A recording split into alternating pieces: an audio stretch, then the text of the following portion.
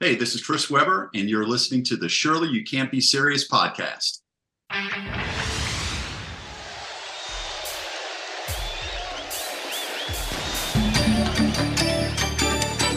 Hello, everybody, and welcome back to the Surely You Can't Be Serious podcast, special edition, 5 Minutes of Fire. We're here talking about the lyrics of We Didn't Start the Fire by Billy Joel. We're covering only 5 minutes at a time, which is about the length of the song, so it works out kind of nicely. So please join us as we dive into some new lyrics today. All right, guys, so here are the topics that we're going to be covering today. Wheel of Fortune, Sally Ride, Heavy Metal Suicide. Wheel of Fortune, Sally Ride, Heavy Metal Suicide. Okay, D, tell me about Wheel of Fortune. Ooh.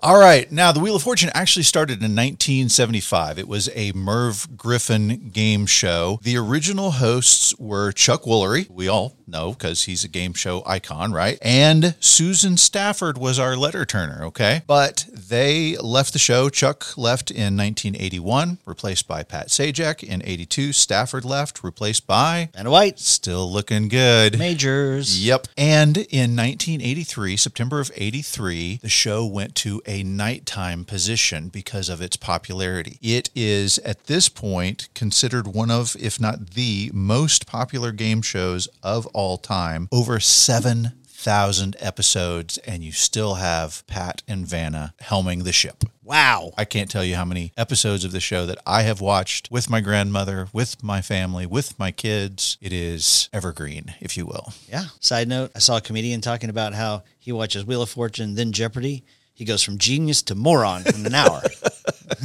Jason, who's Sally Ride? Sally Ride was an American astronaut and physicist and was actually the first American woman in space. After high school, Sally earned a degree in physics from Stanford. In 1977, she saw an article inviting women to apply to NASA. She applied and was one of 6 women chosen. Over 8,000 people had applied. After a series of tests, on January 16, 1978, she was informed that she was selected to be a part of the NASA Astronaut Group 8. George Abbey, who was a bigwig at NASA, wanted a woman in space for their next mission, and Sally was selected. The media began asking her super dumb questions like, will spaceflight affect your reproductive organs? Do you weep when things go badly on the job? Oh my gosh.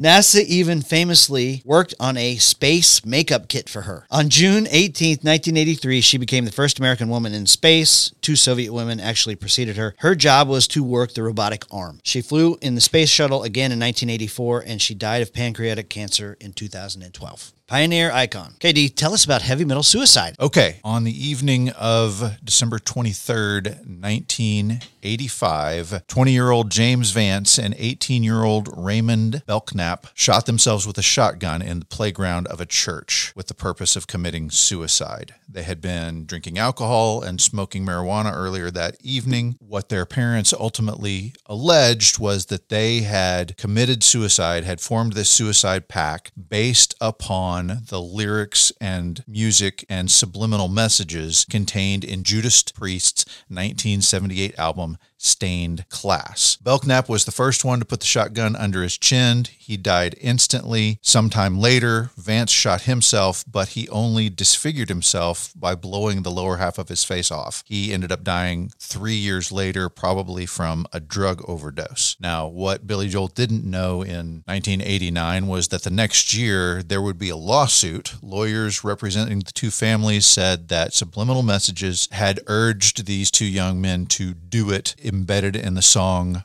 Better by You, Better Than Me, which is actually a cover of a 1969 Spooky Tooth song. Judas Priest had actually only recorded the cover at the urging of their record company because the rest of Stained Glass had already been completed. During the trial, they tried playing it at different speeds and playing it backwards, saying the backmasking that there were these messages to the youth, but the judge ultimately found that it was just a combination of guitar chords and exhaling that made these kind of coincidental noises. Ultimately, amongst a big protest by the heavy metal fans, the members of Judas Priest were ultimately exonerated. Remember those days. Okay, guys, that does it for today's episode. Join us next time for 5 Minutes of Fire.